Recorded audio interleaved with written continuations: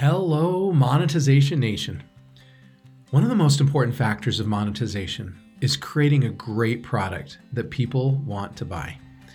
However, the process of creating and developing a new product can be very daunting. In fact, more than 30,000 new products are launched every year, and 95% of them fail. The source for that is Harvard Business School.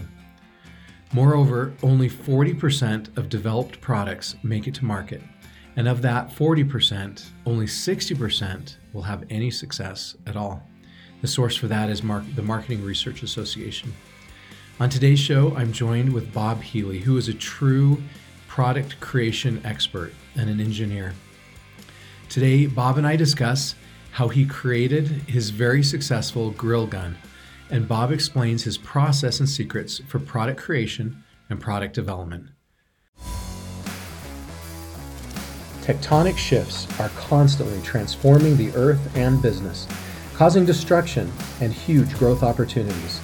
I'm Nathan William, the host of Monetization Nation, where we learn how to leverage business tectonic shifts to transform monetization. Today I'm joined by Bob Healy. Bob is the founder and CEO of Grillblazer.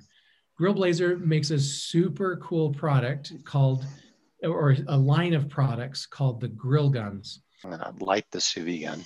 So I turn on the propane and I light it, and you can hold it here where you can see the flame.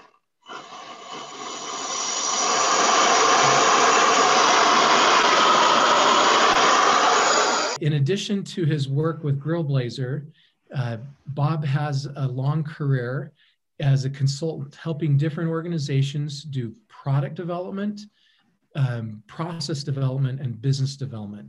He's an engineer who loves troubleshooting the root cause and creating creative solutions. And today, in addition to learning about his super cool business, we're going to talk about his process and stories and secrets about product creation and product development. Thank you so much for joining us today, Bob. Sure, Nathan. Thank you for inviting me. Absolutely. And the reason we have Bob with us today is as we focus on monetization, creating that super cool product is a really important part of monetization. In fact, that's probably the most important place to start, is making sure you have something really good to sell. And this is what Bob's really good at. So we're going to learn from an expert who has a career in creating super cool products. Would you tell us a little bit more about your career? Maybe start from the beginning. Tell us your story of becoming an expert product creator and an entrepreneur. Yeah, if you go back to the root of why I'm an engineer and a businessman, it really is because I see the finish line faster than anybody else. The easiest way to look at it is I don't necessarily know what I want to do.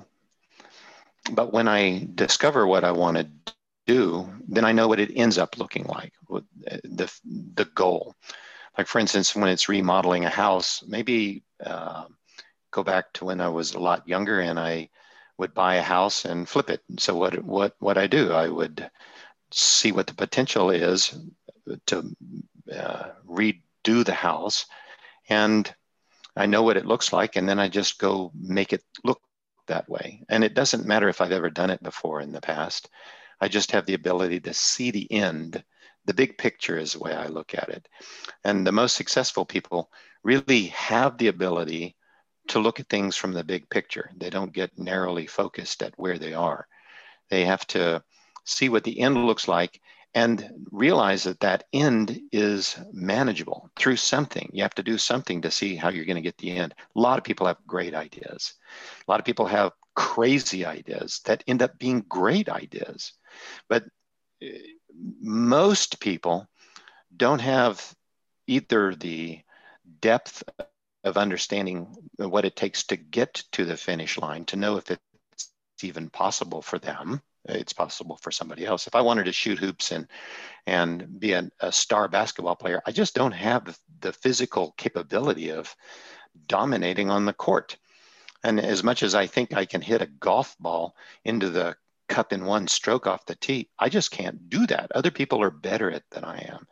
But whenever you want to accomplish something, you have to know what it is that you're trying to accomplish, and do you have the wherewithal to make it happen?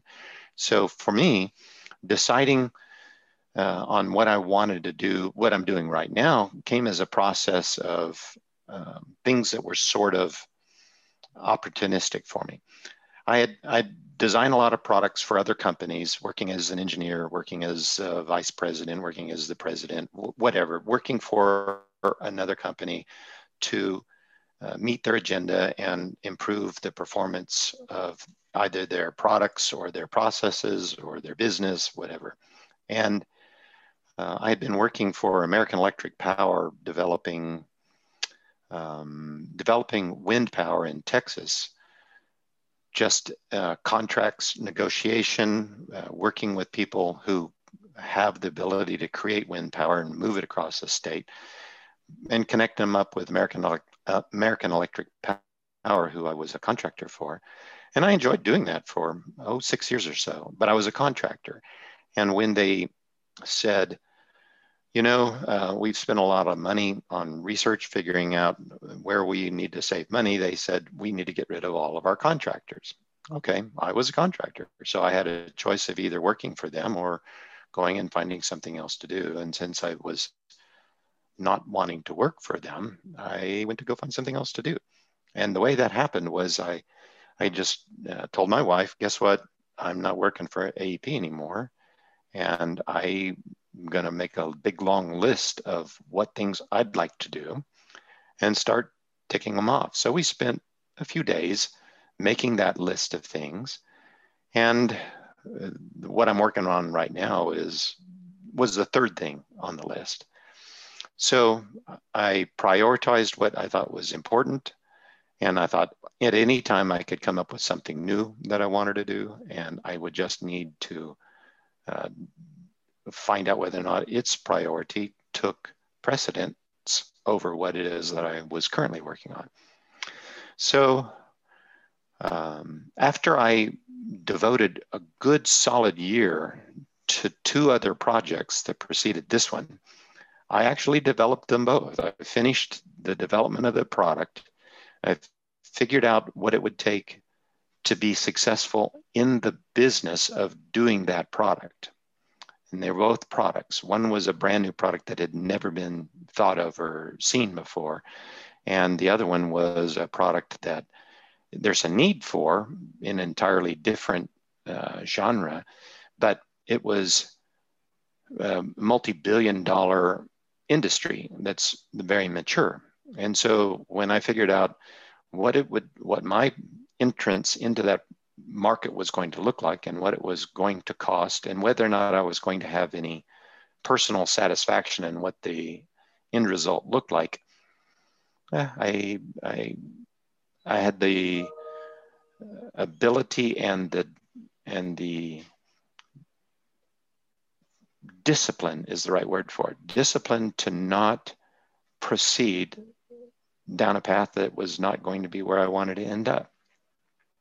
So it was actually in December of 2017? Yeah, 2017, that I was standing out barbecuing at my barbecue. It's in December in Oklahoma where I live. It's cold, snows, not all the time, but it's always cold in December.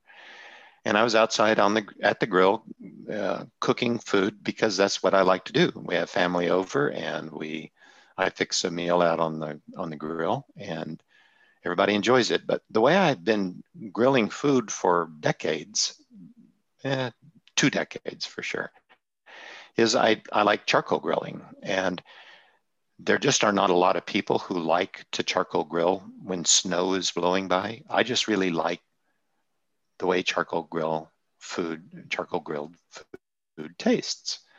So I thought, what is it? I mean, the way I light a charcoal grill is I would go to the local hardware store and buy a propane torch, a high-powered propane torch. And it depends on the part of the country that you live in.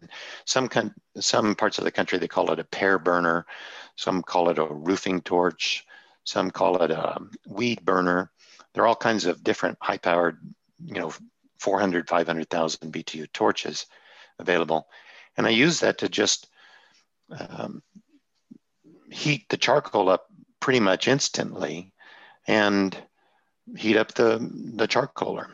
So I'm standing out there in the cold, taking the steaks off the grill. And I thought, this is my next project. What is it going to look like when I've developed whatever it is that I need to make this be a thing? In other words, to be able to year-round grill and enjoy the fact that you can light a charcoal grill much faster than you can with a gas grill or in any other method of lighting a grill. Just spray it with high intensity fire, because the steel grill can handle it as long as you don't deliberately try to melt the grill, which you can do too. But that's not the goal. The goal is to light your charcoal and cook your food. So I just started talking about that with my sons-in-law and my sons, and they were it's a collaborative effort. I don't have all of the greatest ideas in the world. I only know what I know. And your audience is going to be the same way. They only know what they know. And if you don't reach out beyond what your skill set is to find people who will augment what you know, you're pretty much stuck where you are. So I said, what's it going to take to make a torch that people want to use? Because for years, people have come to my house and they've seen me light my charcoal grill in, a minute and start cooking food. And nobody goes home and does that. The reason is because it's just kind of ungainly. You take a let me see if I step back here and show you a big, long, let's see, here we go. 3 foot, 4 foot long pipe with a fire bell on the end, and kind of hold it up in the air and point it down at your grill and have a big 20-pound tank, propane attached to it. And yes, it's very functional, but you're just not going to get people to do that. Nobody has ever said, I want to do that too. So it was important to me to be able to offer this to the world, because it is such a great way to actually light your grill, sanitize the grill grate that you're cooking food on, heat it up. You can even, when you're all said and done, you can even spray the charcoal with water and put it out and close the lid if you've got a covered grill and go in the house. And the whole process is just a matter of trying to cook your food, not a matter of trying to start a charcoal grill. It takes you 40 minutes to light a charcoal grill. By the time you put your charcoal in a chimney or soak it up with lighter fluid, and if you do the lighter fluid route, then it's just nasty hydrocarbons. It doesn't taste good at that point. No, it doesn't taste good. So it was one of my sons-in-law said, well, if you're going to do this, then it has to look like a gun.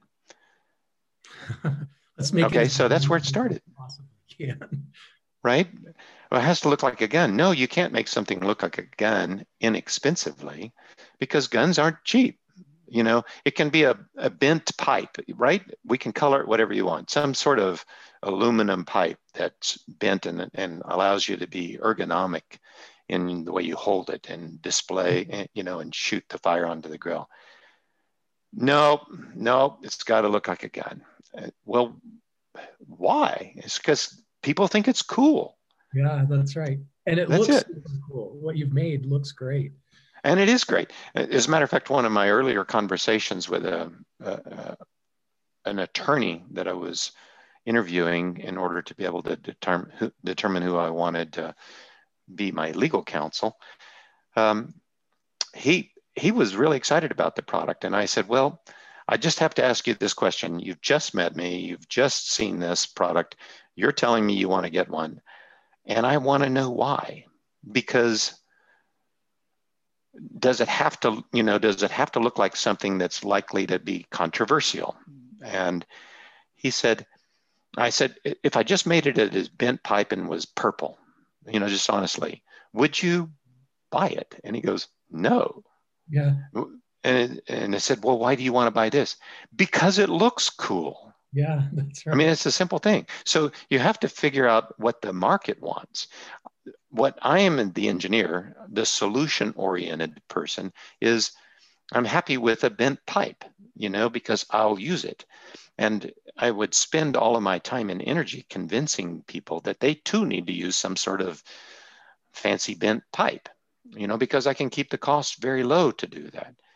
And, but that's not what's going to sell. So then I had to say, okay, I've employed a lot of engineers over the past that are doing this. I'm currently unemployed, trying to figure out what I am going to do. So I guess I better learn how to design and build a gun. And so I did that. I bought some software that was 3D software and a 3D printer, and I started creating the grill gun. I didn't know what it was called. I didn't know what it was called for 6 months. But you saw But the finish line. You knew what you were shooting for.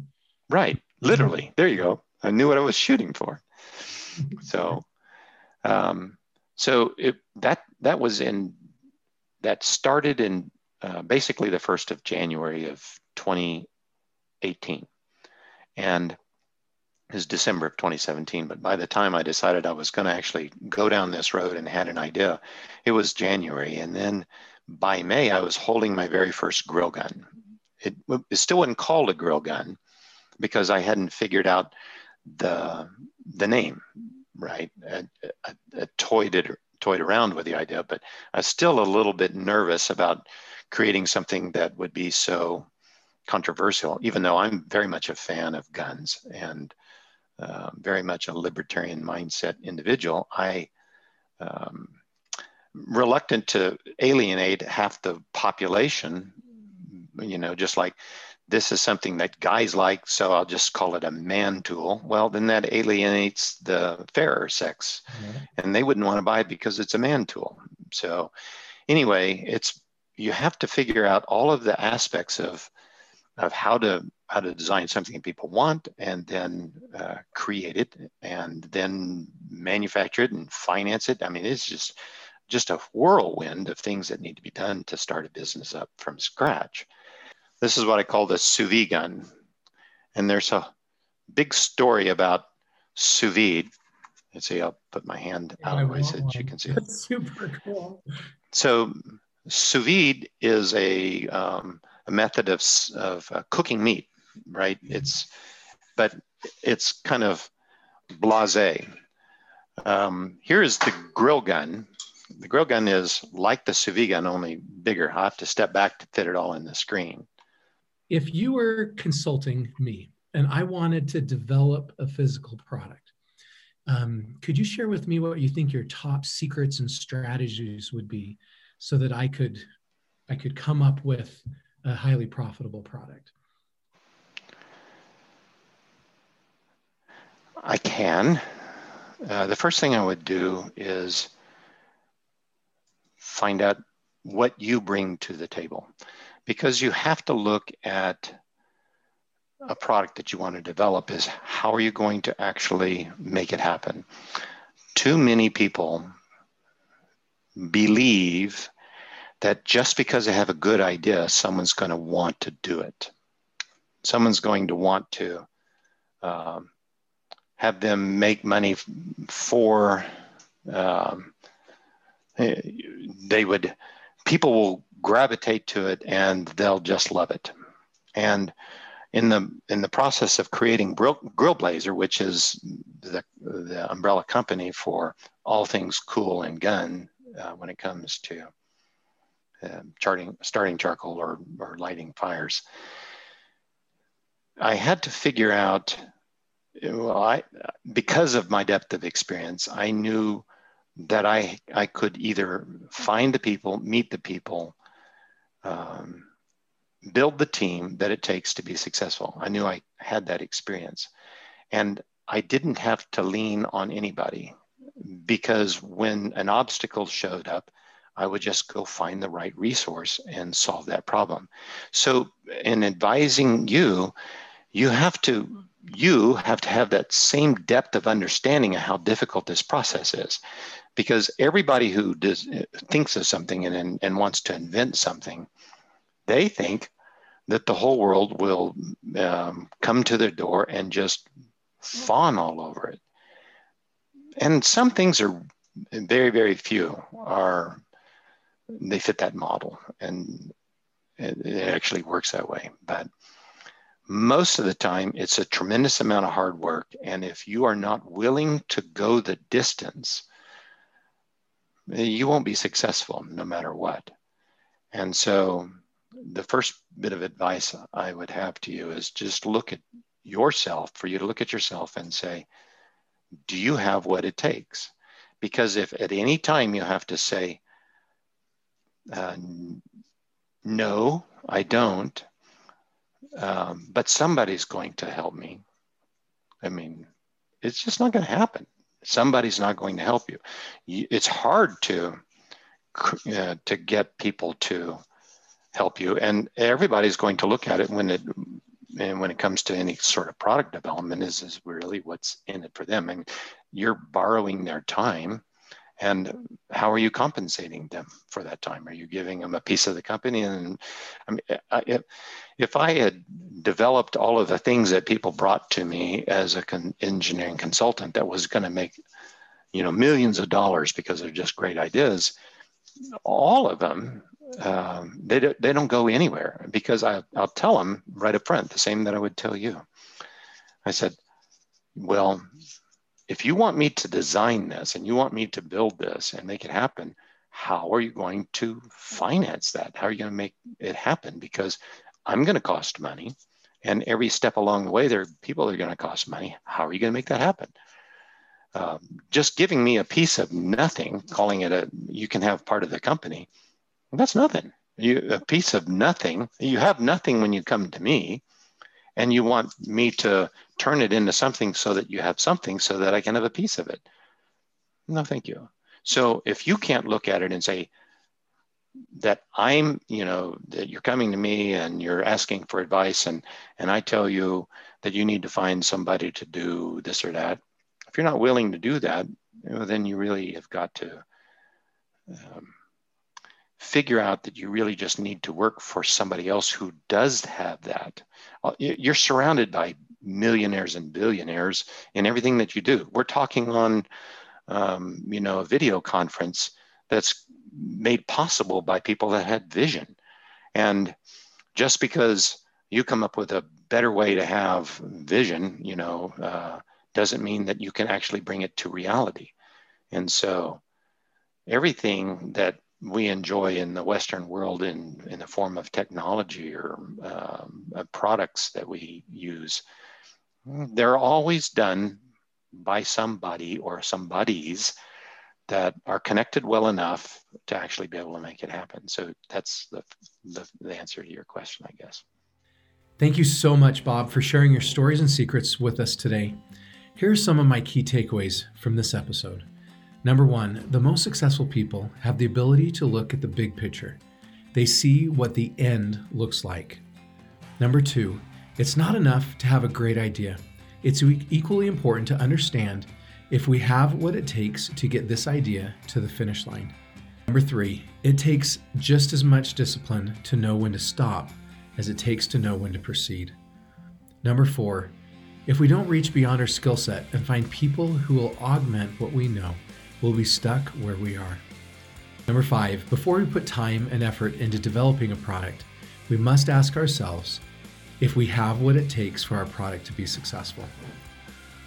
If you enjoyed this interview and want to connect with Bob, you can find him on LinkedIn or at grillblazer.com, and we'll include links to both of those on the blog post for this episode. Did you like today's episode? Then please follow these channels to receive free digital monetization content. Number one, get a free monetization assessment of your business, or subscribe to the free Monetization e-magazine at monetizationnation.com. Number two, please subscribe to the Monetization Nation podcast or YouTube channel. And number three, please follow Monetization Nation on Instagram and Twitter. What strategies have you used to build and launch a profitable product? Please join our private Monetization Nation Facebook group and share your insights with other digital monetizers. Thanks for joining us for today's episode. I wish you success in your monetization efforts. Do you want to become a better digital monetizer? To receive great monetization stories and secrets, please go to monetizationnation.com and join free. And if you liked today's episode, please subscribe to the show and share it.